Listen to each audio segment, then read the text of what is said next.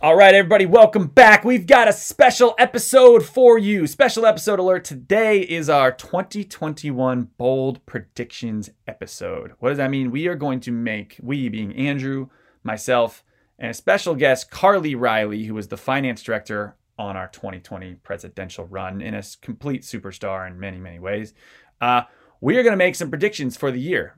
And here's the deal. The winner, if you get them right, we're gonna bet on them.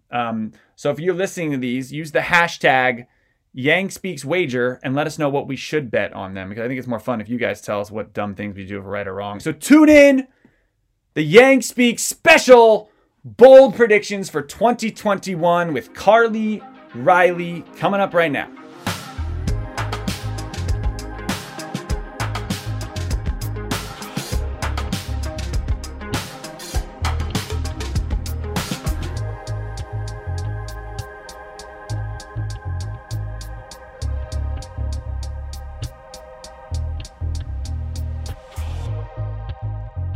Welcome back. We have a special episode alert for Yang Speaks. This is Zach Grauman. I'm one of the co-hosts of Andrew Yang Speaks. And this is, as of right now, the last episode of 2020. What a year it has been. And look, Andrew doesn't take many days off. He's actually not taking the day off today, but he's taking the day off from the podcast. So you're stuck with me. But I will say this.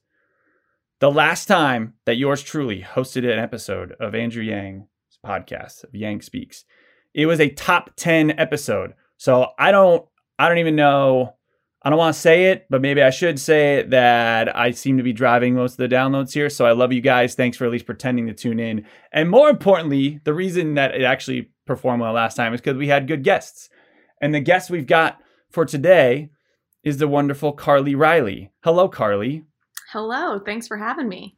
So Carly was our finance director on the Andrew Yang for President campaign, is now working at a venture fund, doing some pretty amazing stuff. But why she's here and what we want to do today to keep this interesting is we wanted to get out in the universe some bold predictions for 2021. So we're going to make some predictions, and Andrew is making some predictions for 2021.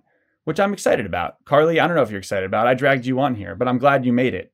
Yeah, I'm excited for 2021 for sure. That's a good point. I think it can only, well, I'm going to say it can only go up from here, but I have... Debatable, but we hope Debatable. So, right? Yeah, we'll see. A couple things before we get in, though. I am in the best mood possible. We're recording this on Tuesday, December 29th, and my Buffalo Bills just stomped on the New England Patriots. Stopped. And it was amazing. So I'm wearing my Alan Diggs 2020 t-shirt. If you don't like football, I don't care. The Bills have been terrible for like 20 years, my whole adult life. And it was a beautiful feeling to watch the Patriots, who have been amazing for my whole adult life, to get embarrassed on national television. We could have put up 50 points. We didn't. We rested our starters in the fourth quarter. But it was amazing. And Stephon Diggs is exceptionally handsome. So even if you don't like football, it's worth looking up some of the players. Yeah, just for that. We'll move on. But I think this is going to be fun. So, Carly, let's start with what I got from Andrew on Andrew's bold predictions for 2021, because I don't agree with all of them. Ooh, all right. From Andrew, number 1, ranked choice voting in 2021 will become a major policy and will arrive in cities and states around the country. For those of you who don't know what ranked choice voting is, instead of, we talk about a lot on this podcast, but just as a primer, instead of voting for one candidate and pulling the lever, you would rank the candidates in the race, up to as many depending on the state. So you would rank all 5 of them. And then what it will do is, if your person who you voted for number 1 doesn't make the top 5, let's say, your vote doesn't count for number 1, but your number 2 vote would then be counted for someone else's number 1. So basically, like, nets out all the craziness. It's a very fascinating policy. Andrew and I have been very, very supportive of it. I think you like this idea too, Carly. Yeah, I do like it. Remind me where it already exists. It exists New York City. In New York City this year for the first time. It has existed in Maine and I believe Oregon. There's a few cities, and Andrew's prediction is that it starts to go around the country. And so, Carly, agree, disagree, thoughts on the first Yang prediction for 2021? Agree. I like it as a policy. It's interesting for me to know that it only just became a reality in New York City. I thought it had been around for longer. So that does suggest to me that, it's picking up steam. I'm looking this up. Which states have ranked choice voting? And I mean, I'll be curious too. It sounds like Yang's predicting it to happen on like a city and state level, not a federal level, which again, agree with that. I don't think we're seeing it on the national level within the next year. Berkeley, California was the one I missed. A couple places in Colorado, Oregon, and Maine are on here. So it's like a liberal Minneapolis thing. Is using it. It's a very liberal thing. A lot of Minnesota, a lot of Colorado. And then upcoming, you've got Alaska, Massachusetts. I would say I disagree. I think it'll be more popular, so it's tough to argue that because you already have a bunch of states. But does it take off? I think what's going to happen is ranked choice voting to me gives a little power to the little guy and gives a little power to substance. It rises for third parties, for outsiders. I think if ranked choice voting was on the presidential campaign, Andrew would have done very well. Because I think a lot of people liked him. And if their favorites were dropping out, or maybe more people would have voted for him number one, knowing that it wouldn't necessarily be a risky vote. But also a lot of people liked him. It incentivized people to run on policy and not like political theater. That said, if you're an incumbent, or let's call it the establishment's pick, and you've got the money and the endorsements and the TV ads and the powers that be behind you, you might be able to, you would see this as a threat to your way of life, to your political dominance, and you would probably find ways to claim that it's like in New York, they just claim that it's racist because it's an extra step in voting, and that hurts certain communities of color, which is, I don't think there's any data to back that up, but you could claim there's claims like that being made. So I don't know. My thought is that I think it's going to meet more opposition because you're actually challenging the establishment by this. I've not heard that argument. That makes no sense to me. You're still showing up to the polls and now you're putting 1, 2, 3 instead of whatever we were doing previously. That to me seems like a stupid argument that's being concocted by people who want to keep this from being a thing, but maybe I'll be proved wrong. I haven't looked into that. I'm interested in the idea of whether or not it really does cut down on like political theater. I think celebrities probably do better in a ranked choice voting system. And really? I don't know, wouldn't you think like name recognition? It's like, all right, I know my number one guy, my number two guy is that other name that I heard of. Oh, okay. And like, I just think of somebody like Trump. Obviously he won in 2016 anyways, but I would say Trump is different than a celebrity. You know what I'm saying? Like Trump was saying things that there was a general consensus that a lot of people did not like Donald Trump because he was saying things that they thought were racist or didn't agree with or thought he was bucking the party. So I thought he would have been a lot of people's one, but a lot more people's last. And so Trump would have probably lost in ranked choice voting. But I get what you're saying. Someone with name ID is going to do better if they're not as polarizing. Right, exactly. I think it does help somebody with name ID, and I don't know, political theater can be a good way to get name ID. Your point is that it also makes you more polarized and therefore like if you're nasty, right? Yeah, if you're a jerk is what my point is. Like a lot, if you're attacking all the other candidates, maybe that knocks down your opponent a peg, but also knocks you down too. I'm into it. Look, I'm into ranked choice voting. I think it makes sense. I think it'll gain some steam in 2021. I'm with Andrew on this one. All right. I think it'll gain steam, but I'm not as high on it as Andrew is. As much as I love it personally, I just think it'll hit a lot more resistance. Especially if somebody's like losing their power because of it and has a pulpit and has a mouthpiece to make a case. Okay. Andrew's prediction, number 2. He says we get cash relief in 2021 multiple times, either multiple bills or recurring cash relief. So you're getting multiple monthly payments. I think I agree with this one. It seems like where we're standing now, cash relief is going to happen. Not a lot, $600 a person. And I think up to $1,800 or $1,200 per family. I don't think it's finalized yet. And there's some more going on in the Senate as we speak. But I do think this happens. And I think the Biden administration will be more likely to drive some things through here. And it seems to be relatively bipartisan. Thoughts, Carl? I mean, look, this also depends on what happens in the Georgia Senate race, right? If Democrats have the Senate, I think there's a much stronger case to be made for this. If Republicans keep the Senate, I think they're going to be like, things are getting better. not worse. Employment's opening back up. We already had to fight to get this through. I don't know that they're going to be into multiple payments. Interesting. It is a shame where the country's burning and we're still debating over what little scraps. Absurd. It is absurd. I do not know how Congress goes to bed at night feeling okay, looking at the bread lines that are happening, looking at everything that's going on and what people are dealing with and just being well, we're going to, whatever, this is not a new take, but we're going to just push. Our fight is to push through a tax write-off for your martini lunch or whatever the heck that Republican add-on was for this bill. And, it's tough to even blame your rank and file Congress members because they don't even see the bill till, 3 hours before voting starts. And it's a 1,700-page bill, right? It is literally, it's Mitch McConnell, Nancy Pelosi, and Donald Trump, right? There's a few other big players, but that's the game right now. Yeah. This is what I learned from Yang Speaks. Yeah, I did not know any of this until y'all had that guest who explained that that's how it works. And you're like, oh, well, that explains why our democracy is so messed up. It's heartbreaking for those of you out there struggling.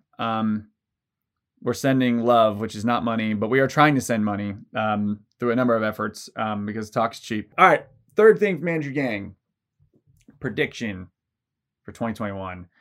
This is an interesting one. He says a third party emerges. Disagree. I'm going to disagree. With the boss. Yeah, I'm going to disagree from the standpoint that, look, it depends on what we mean by emerge. You know what I mean? I think we might start to see whispers of something, but I think in terms of a major contender, I think we're a couple years out from that. I think, why do you think that? Because the duopoly is too strong? Yeah, I think the duopoly is really strong. I think there's interest in it, but I think I just think it takes time to build those kinds of movements, and I don't think it's done in a year necessarily, especially a year where things are maybe getting a bit better because the virus is That's true. Abating. And Joe's a moderate. Exactly. Yeah. With theoretically less polarizing, but not necessarily. We haven't really talked about this, I don't think. Andrew's floated it with a number of guests, but Andrew and I have not talked about the third party that much. There's a lot of Yang that say, Andrew, you should run for a third party because the Democrats, Republicans never let you win, or they're just a mess and that sort of thing. And look, I have a lot of qualms with both parties, but I do think if Andrew ran as a third party candidate for president, let's call it 2024, he would lose. He'd probably lose badly. It would not be great. And then that party would probably die. I think the way a third party emerges is people have to run at the local level, prominent people at the local level on these types of things. So that's where I think you're right, Carly, that it will not be a year thing. It will take some time. But I don't know. Look, I'm all for breaking up the duopoly. I think at this point they are industries, and as long as they are industries with their own profit motivation, which is what they each kind of have, you're kind of doomed. Yeah. So I think we have a serious need for one. Maybe that's why, I want one. So I don't want to get my hopes up. I think we're ripe for it, but our system just also the framing, from our founding, we've had two parties, right? Our system is set up to have two. So I think if a third party emerges, it's going to have to replace one of the existing two parties because we're just not set up to be a system with three competitive parties. Which is why I think Andrew's predictions are interesting. With ranked choice voting would set the stage for multiple political parties because you have a real chance to win. See, he's so comprehensive. Yeah, that's true. You work for Andrew long enough and you realize everything starts to connect with everything else, and he has a cohesive worldview, and this is why he should run things, because he sees things holistically. It's so funny, you want to bring things to your boss, new ideas or things like this, but I've always learned with Andrew, if you're going to bring something to Andrew, you better be ready to freaking defend it, because he'll just school you. He'll just he'll rip you apart if you're wrong, and not in a mean way. He'll just very systematically lay it all out exactly as it's supposed to be immediately. You're cool. I'm gonna go back into my little hole and just do what you told me to. I will just. I see you've cut to the core here. I'm thoroughly embarrassed. Next thought. Which is, and the thing is that he's a very good listener too. It's not like he's going to do that. If you're right, you're golden. He's going to be like, that makes logical sense. Good call. Yeah, he's a great boss. He's good to learn from. But you better become ready to play. Speaking of ready to play, what are your predictions? My first one is that we fully reopen. Vaccinated society, essentially back to business, September 2021. We start the Roaring 20s, and you start travel, stores are opening, sports, dating, people get all excited. I was seeing an article about this. That people are going to have orgies? Well, orgies became a big thing in the 1920s, apparently, which, again, was after the 1918 pandemic. So you see this, like part of the Roaring 20s in the 1920s was a result of the pandemic of 1918. Just being pent up. And it was like, you had the flapper dresses. This was like the one era of sort of like women's sexual liberation, like pre the pill, of like little flapper dresses and the rest of it. And apparently orgies were a thing. So so you're saying September 2021 is when that is wild. Again? But I do predict a 21st century version of the Roaring 20s starting September 2021. Okay. I think it'll be earlier. Okay, I agree, right? I think clearly we're going to open up again in 2021, and it's going to be madness on the dating apps. But I think it'll come sooner because we have, so all the high risk people they're trying to get them all vaccinated in the first half of the year, right? If the high priority people have been vaccinated by June, say, in those first 6 months, like if they fulfill that timeline, then I mean, really try and stop people from like going and raging in the summer. Like, and we don't have to just talk about the party scene. Obviously there's work and other things. Yeah. So there's twofold challenges on this where there's governments are forcing things to be closed, which we can agree or disagree with depending on the location and timing and things like that. But there's also there is a lack of demand, right? Like right now there's plenty of restaurants in the South that are allowed to stay open and they're hurting because people are not going out to eat or traveling and tourism's down and all these things. So this a notion on the right in particular that the government is forcing things to be terrible is not fully true. There is a global pandemic and people are scared. So I do think if you can get the fear down, you then have a better demand that will force governments to follow suit. I don't think governments are really set up to lead in the 21st century right now. So I think, I'd love it to be earlier. I think, I guess I meant governments will see how good summer goes and then start to open back up in the fall and feel better about the numbers going down and the vaccinations going up. What's your first thing? What is the thing you miss most, Zach? What are you trying to do? I think I'll just go to the Buffalo Bills stadium in the offseason. Oh, I set that one up so perfect. Just to sit of course there you are. And soak it in. We're finally good. And I can't go to a game. You know what I'm saying? I bought season tickets. I'm not rich. I just spend the little spending money I have on the cheap season tickets and I split them with my brother. But I can't go. It's so yeah, I think I would just show up in Buffalo. And just hang out. Anyway, what's the first thing you do? Oh, I asked this question. I should have been prepared to have it flipped on me. I don't know. I'd probably just like a big old restaurant indoor scene with like all my favorite people. Like, let's just go all hug each other up inside somewhere. I don't know. We're going to have the orgy. Jesus, Carl. Well, no, like a friend. You heard it here. Orgy. That was weird. Oh boy. Gosh, we might have to cut this out. Okay. Thank you, Carl. All right. What's your prediction? First prediction. Joe Biden, by executive order, cancels, let's call it $10,000 of federal student loan debt. Yeah. Whoa. Yeah. Oh, yeah. There's so much that's interesting about this. Andrew on this. We have not yet. So let's crack this can of worms. Okay. There's so much here. Again, will he do this? Recently, he's indicated maybe he wants to try and do like canceling student loan debt via like legislation as opposed to by executive order, in which case, again, we're kind of waiting around to see what happens at the Georgia Senate runoff. But I think the case for canceling student loan debt is even stronger if you do it by executive order, right?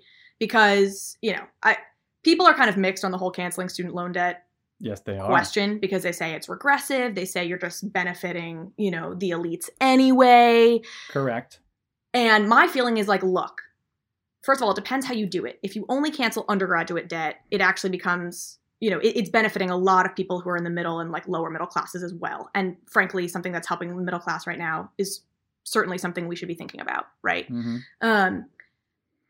But if you're saying, should we cancel student loan debt or should we pass another stimulus check for folks? I'm 100% going stimulus check. That's where you're going to hit, people who have less money, poor people. Okay. I'd rather give cash. But you think Biden's going to do this thing. And why is it a good idea? Well, this is what I'm saying. So it's a good idea because it is something, right? Because he can do it. It looks like he can do it by executive order, right? Yeah. That's why it's so awesome. Because look, at the end of the day, it is a stimulus, right? You have a lot of people. There's been a lot made of this, right? Like people our age not buying homes because they're laden with student loan debt. You can take that burden off people's backs. We are going to spend money more. We are going to engage in the economy more. So it is a stimulus. It's not the perfect stimulus in my mind, but the problem is the perfect stimulus that I want just took 8 months to pass, and I'm not convinced we're going to get Republicans on board with it again. Joe Biden stroke of the pen. Right. It's also just so interesting. The whole argument about whether or not he can do this by executive order is a really interesting one. Like, this basically goes back. The reason people are making this argument is because of this decision Obama made in 2010, where he cut out all the middlemen, like the private middlemen in with federal student loan debt. And it's just such a good example of like these little things that presidents do that probably didn't mean anything to us at the time that later on have huge implications. And it's like, I've been reading so much about this. After Joe Biden, what president wants to be the asshole that says, just kidding, it's not canceled? Yeah. It just won't happen. They just, basically the Department of Education can just decide like not to collect this money. Now, some people, I think Warren or others, I think want it to be like all canceled. That's right. Going a little far to me. I think you cap it at 10K, or maybe you there's like it's means tested. Though I don't tend to be a fan of means tested things because. But you could do for only undergraduate, which would avoid. Yeah, I think a lot of people going to med school or law school don't particularly need it, and their jobs will pay for it anyway. I think you only undergraduate, and really then there are a lot of working class people that you're majorly benefiting. So I'm totally in favor, especially again, if you can do it by executive order, it's something like bring it on. Yeah. Like just like, let's get something happening here. So I will say this, I had around $200,000 in student loans when I was 22 or so.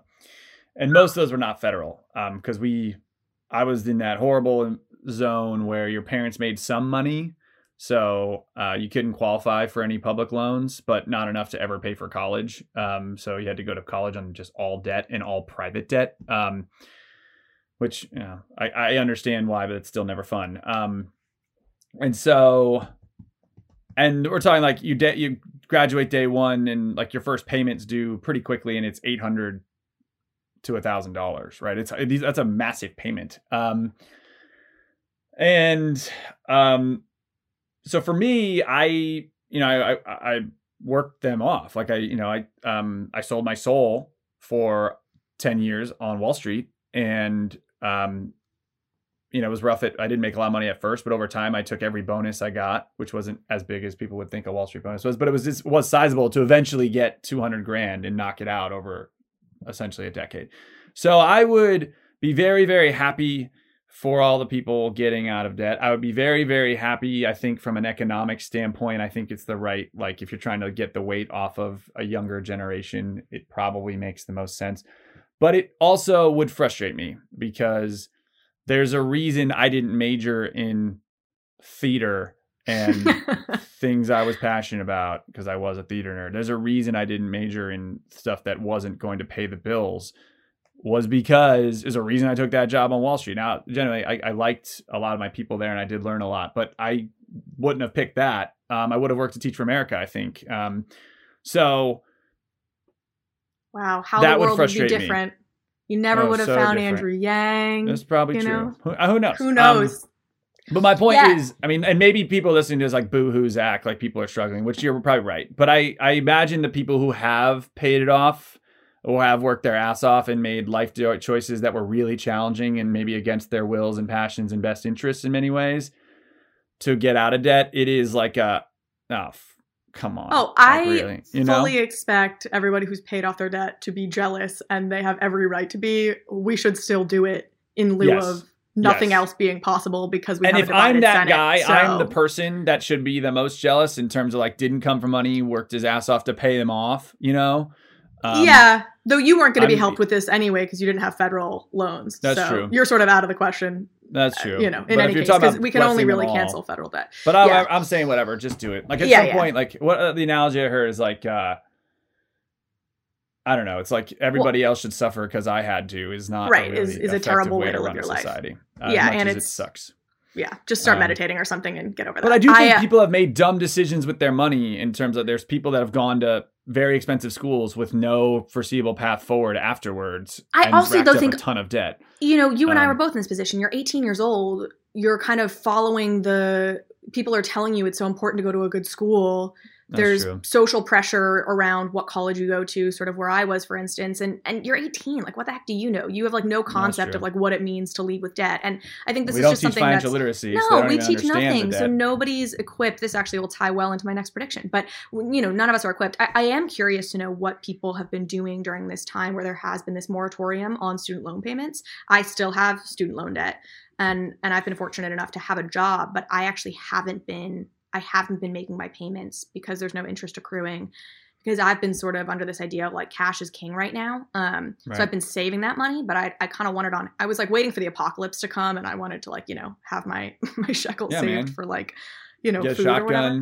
Yeah, well, exactly. I'm Y2K stocked up. Yeah, I get it. Yeah. So that was sort of my thinking on it though. And now I'm waiting because I'm like, well, man, if he wipes this stuff out, that's fair. I would be super All mad right, if I bold prediction, Carly Riley, is that we wipe out 10K student loan debt. You guys, if you have 10K in federal loans, better hope don't pay. Carly's don't pay right. yet. Don't pay yet. Don't pay yet. Wait. Apparently, give us like the first 100 days to see what happens.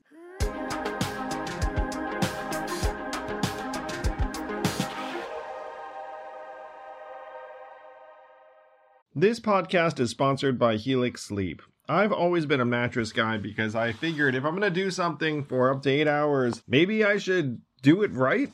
And Helix Sleep lets you do it right by sending you one of 20 unique mattresses that's tailored for you. I took the Helix Sleep quiz, takes only a couple minutes, and I was matched with a Helix Dawn mattress because I wanted something that felt firm and I sleep on my back. That mattress is exactly what I needed, but strangely enough, my kids now seek out that mattress in the house and want to sleep on it even though I did not order it with them in mind. If you have a high quality mattress, it is a game changer, a huge difference maker.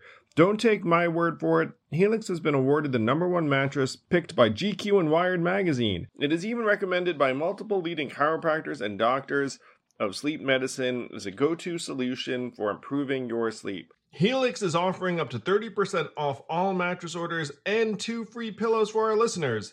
Go to helixsleep.com/yang. That's helixsleep.com/yang. This is their best offer yet, and it won't last long. With Helix, better sleep starts now.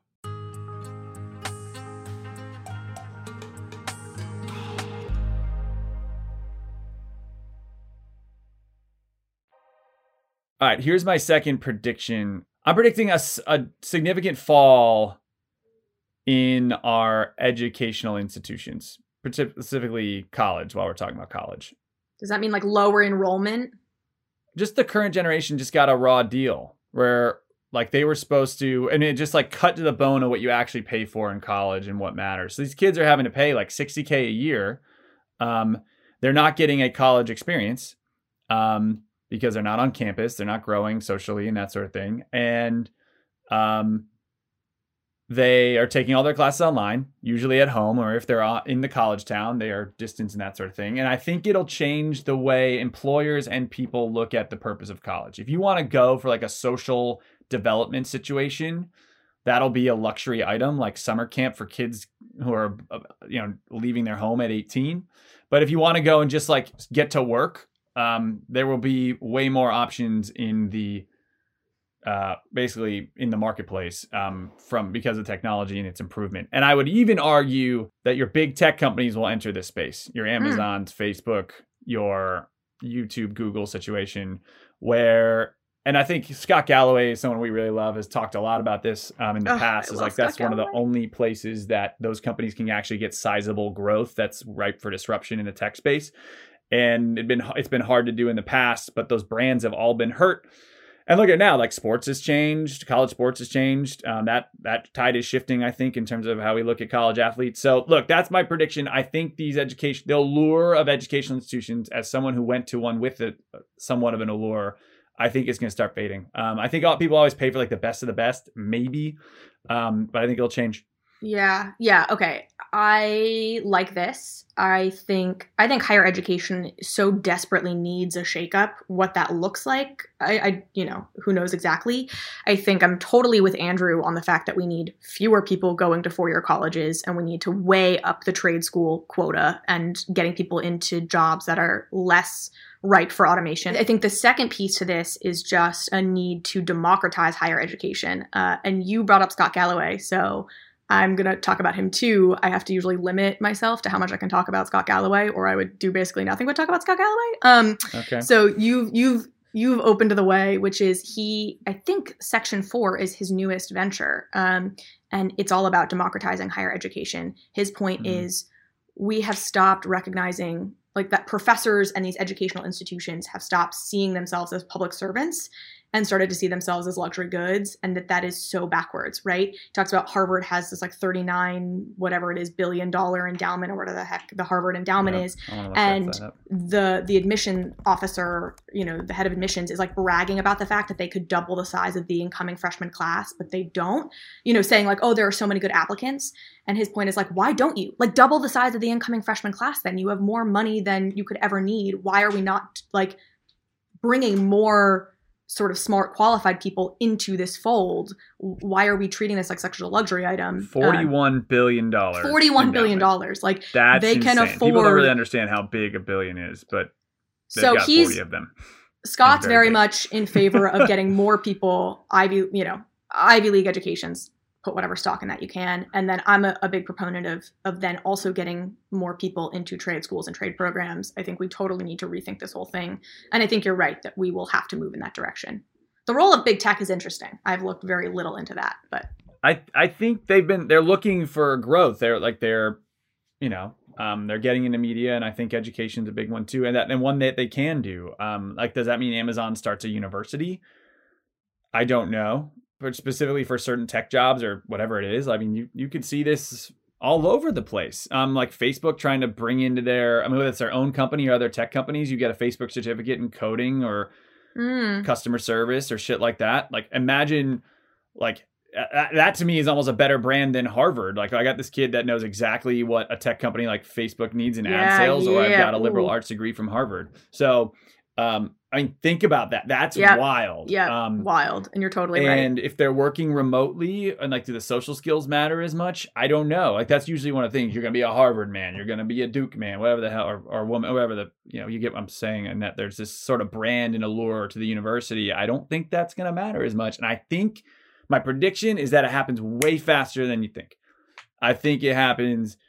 Like these universities, they'll be fine. They've got billions of dollars in their endowment. They probably have to fire a bunch of people and other things. But I think the traditional educational paths as we know it will start to crumble and shift. That's my prediction. What about you, Carl? Number 2. All right. Number 2.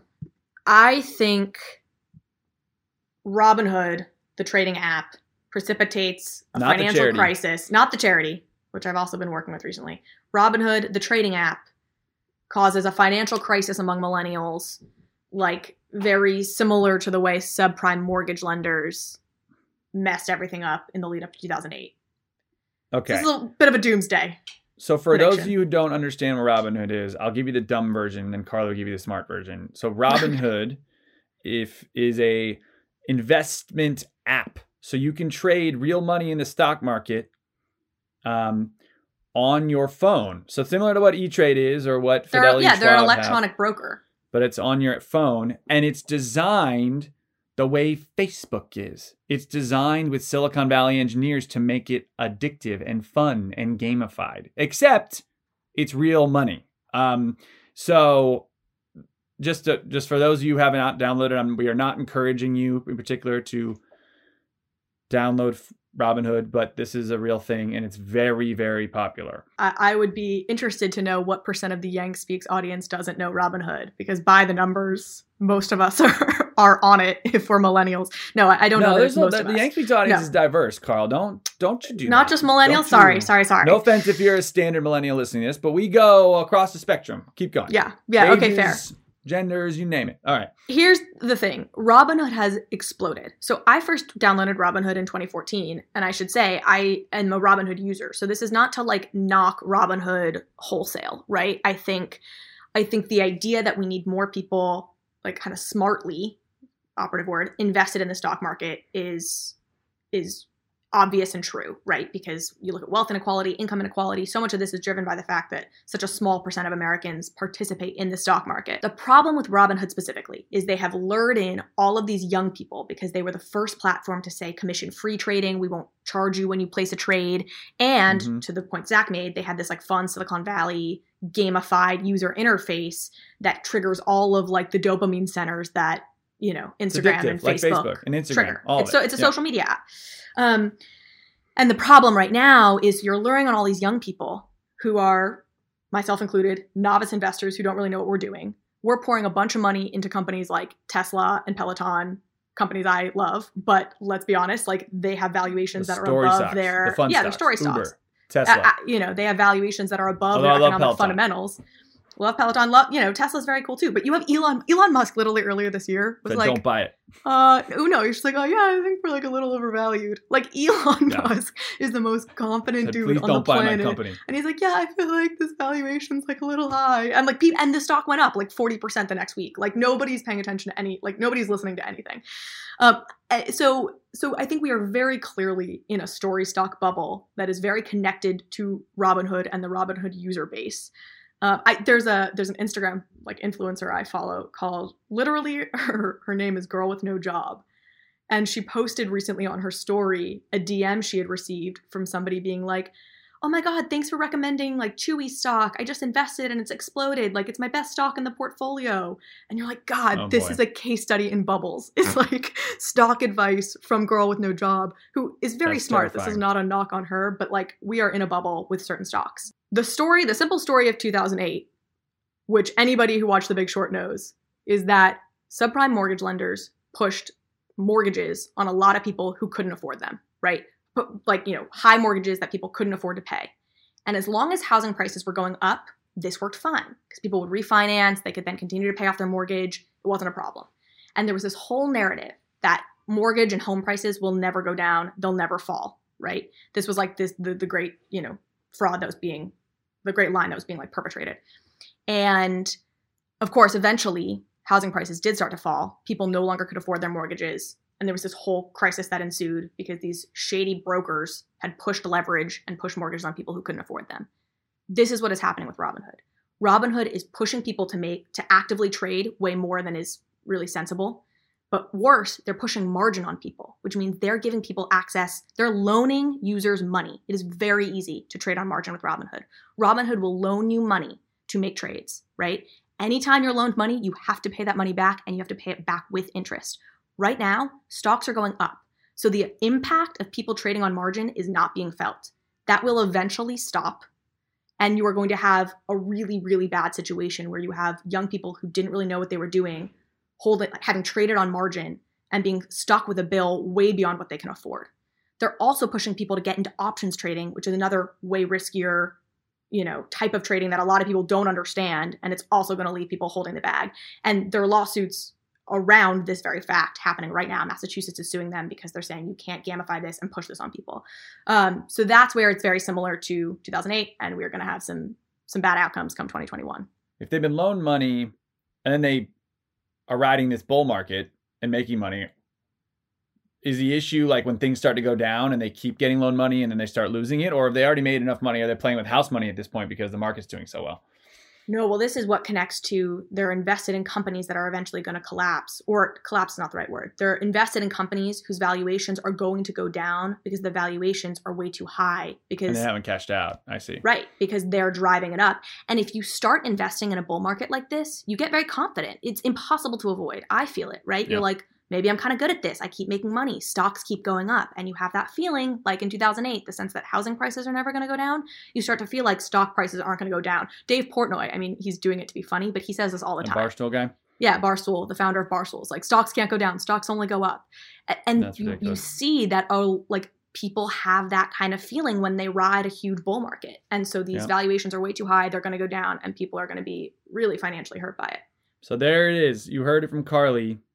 Robinhood, and just like the millennial entrance into the financial markets through Robinhood, is going to hit millennials the hardest, and some sort of financial collapse is what you're predicting. I get that right?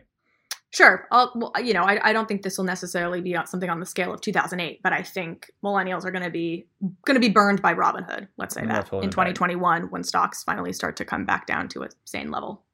Very cool. All right.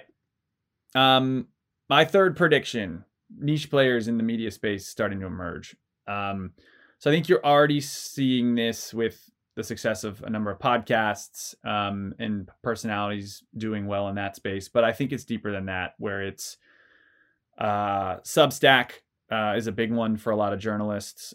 And then I think Parler, which is the right-wing social media app.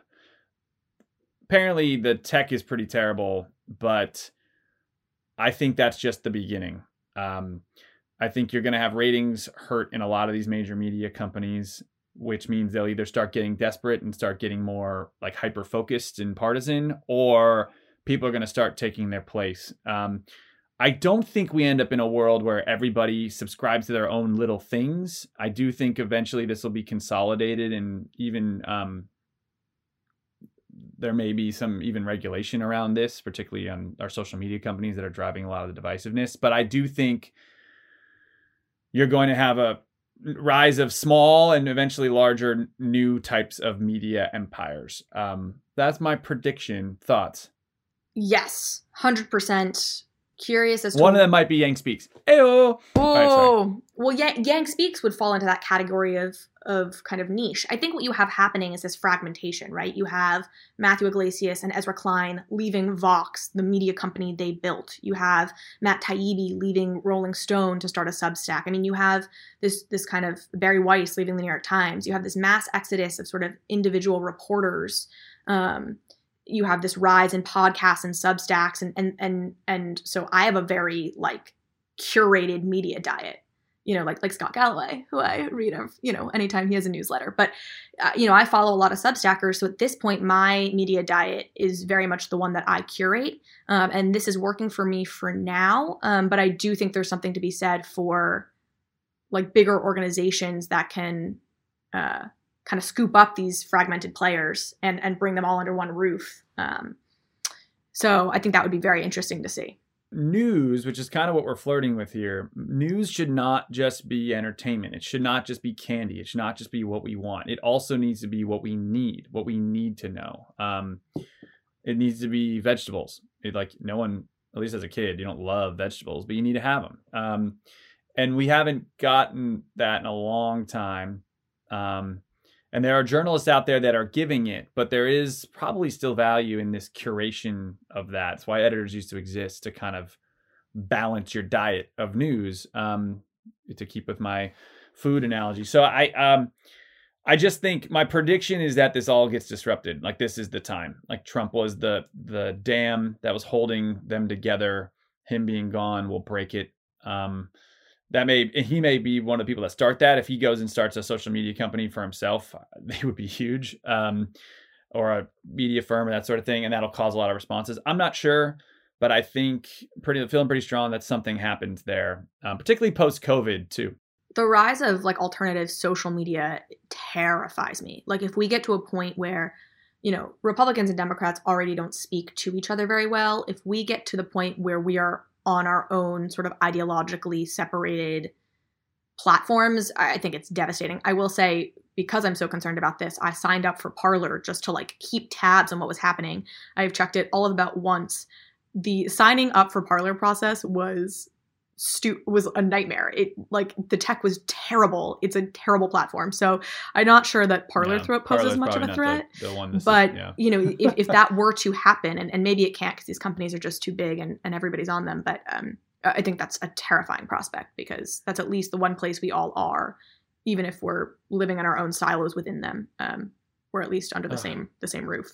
It's I'm going to try. One of my goals, if much as possible, is to, and we haven't been doing it recently, but I want to be better about helping our audience members eat their vegetables, and like you come to hear news that I think you need to know. We all need to know. And it's terrifying for me. And I think you too, you're saying is like, I consider myself a well-informed voter or citizen, but there's times I'm just like, I don't think I'm getting the right perspectives here. And it's hard. You're one of the best people I know, and like trying to find new sources of info and always reading and always trying to better yourself and learn. Well, I will say I don't go to any institutions to know what I want to know. I go to individuals. You go to people. And that's what's striking. Yeah. And I no longer go to any institutions. There's pros and cons to that, right? Yeah. There's a lot of pros in some ways, but there's some cons. It's one human, right? There's a lot of power for personality. Okay. Carl, last prediction. Ooh, last prediction. I think security deposits are going to become a thing of the past. Whether that happens entirely in 2021, I won't say, but I think we are going to see their descent into obsolescence. And so this the big is cities, if you have to do a security cities. deposit in your apartment, they're going away. Yep. And this is a bit of a personal project. This is something I'm working on at my company. So this was a selfish pick, but I actually think it's true. That is selfish. I think you're shilling for Kairos. Oh, you shilled and Andrew shilled. We're all shilling. We shilled for Freshly, which is very good and basically fun podcast. But yeah. We're all just shills. There are $45 billion in security deposits locked up around the country right now, which is a fascinating number that I did not know. $45 billion. Dang. Yeah. Okay. So this is That's money. a Harvard endowment plus yeah. $50 billion. Yeah. It's bigger than the Harvard endowment. And it's our money sitting in escrow accounts. And it can't get interest, right? It can't invest it, right? Well, so this is what I'm going to say. Landlords aren't even, it benefits landlords because they stay protected from damages to their property, but they can't earn interest on it. So the only thing it's doing is protecting them. But there are other ways to do that. So for instance, when you lease a car, you don't put down a security deposit. You get car insurance. And, so again, I'm working with a company that does this. It's an insurance alternative to security deposits. I'm renting an apartment right now. I'm going through the process. I'm choosing to use Rhino and to use a monthly insurance payment plan as opposed to a security deposit because I don't want that money locked up. And by the way, 1 in 4 renters don't get their security deposit back. This is another industry that is, to me, just ripe for disruption. Once you start thinking about it, you can't unthink it. It's like ridiculous. Once you realize security deposits make no sense, you can't unlearn that information. And then anytime looking for an apartment now, it's terrible. You're like, Yeah. I owe you what and why? And what are you going to do with that money? You're just going to sit on it to make sure I'm not an asshole, right? Right. And you get it. And there's other ways to do that. When you're introduced to the concept, you're like, I guess this is just how it works. And it should not have to be that way. So I think this concept of replacing security deposits makes way too much sense. You keep the landlord protected. Renters don't have to lock up their money for eternity until they buy a home, basically. And it makes way too much sense to not gain traction. It's going to happen. Okay. So Carly, your predictions to recap, you've got an executive order canceling student loan, 10K in federal student loan debt. Yep. Robinhood screwing over millennials.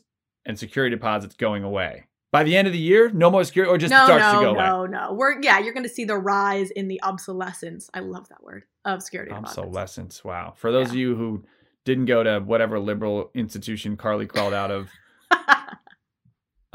obsolescence means out of date. It's a form of obsolete.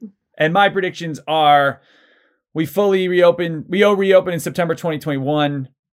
Our educational institutions, as we know them, start to change, and new media players are going to start to rise. And Andrews, as you know, ranked choice voting, cash relief, and a third party coming out. So this is pretty tight. This is kind of a cool situation.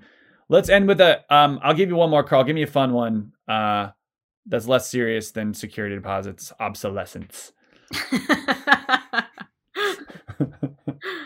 Taylor Swift, my girl, she came out with 2 albums in quarantine, as we all should know by this point. I'm saying she does something really cool and different and creative when things open up again, like some sort of outdoor, intimate, secret folklore Evermore concert, because they're both very socially distanced, or is this no, we're talking the world opens up again, it's all safe. Okay.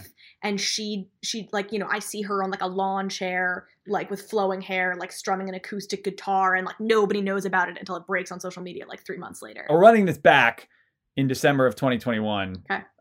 This is to hold us accountable. Who's the most right? And my prediction is that the Buffalo Bills, go to the AFC Championship. I want to say they're going to win the Super Bowl. Oh, you but should absolutely I feel like say I that. jinx Be it. bold. I'm gonna jinx. I don't want to jinx it. Okay, so what we're gonna do is we're gonna bet on this thing because we have to. That's the way this works. We gotta put some skin in the game. So, and it'll be a long time between now and then, but we will check in on these. So, and Andrew doesn't know, but I'm going to commit him to whatever we wager. So what we're going to do is we're going to ask you guys what you think we should bet, and then we'll circle back next week and decide. So if you have an idea what we should bet, if we think Carly should, I don't know, have to wear a Josh Allen jersey and run around football pads. Okay, and you have to wear then a Taylor Swift t-shirt or something. Maybe we could do this. I'm just saying. So these are the crazy ideas. What does Andrew do? Andrew has to wear a Josh Allen and Taylor Swift. Yeah, he has to do both. He has to sing a Taylor Swift song and a Josh Allen jersey. I don't know. So use the hashtag YangSpeaksWager. That's where we're going to go with. Hashtag YangSpeaksWager. And give us your thoughts on Twitter, on Instagram. I'll look at both. Carly will look at both. We'll find the good ones. YangSpeaksWager. All right. YangSpeaksWager. We'll make him do something stupid. Well, Yang's probably going to be right. Andrew, of course. Andrew's favorite something stupid Taylor Swift song, I'm pretty sure, is I Don't Want to Live Forever.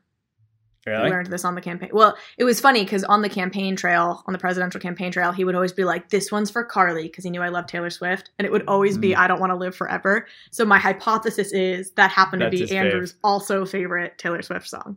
So a lot of people don't know this is that, like, if you're listening to this whole episode, you're getting some Easter eggs. It's great. So Andrew would love to DJ, especially in the early days when we would drive our own car back and forth from New Hampshire.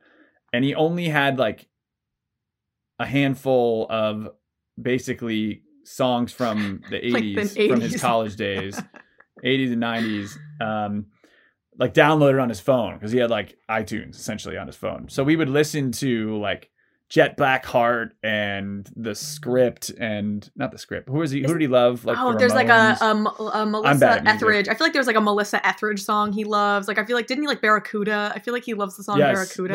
Like it was just like Yang's deep tracks. Like these songs. Like what are you listening to? What was his favorite band? He has like some good angry men. He's got like some angry men that like sing passionately. He does have pretty cool music taste. But, he does. He does. All right, for those who made it. These are our bold predictions for 2021. Would love to hear your predictions as well. You can always use Ask Yang Speaks as a hashtag to tell us, but I really want you to use Yang Speaks Wager and let's bet on these bad boys and tell us what idiotic things we could do. I really want Carly to do the dumb stuff because I'm definitely going to be right. Thank you all for listening. We love you to death. Have a happy new year. Let's please, for the love of God, make 2021 better than 2020. Bye, guys. Amen. Happy New Year.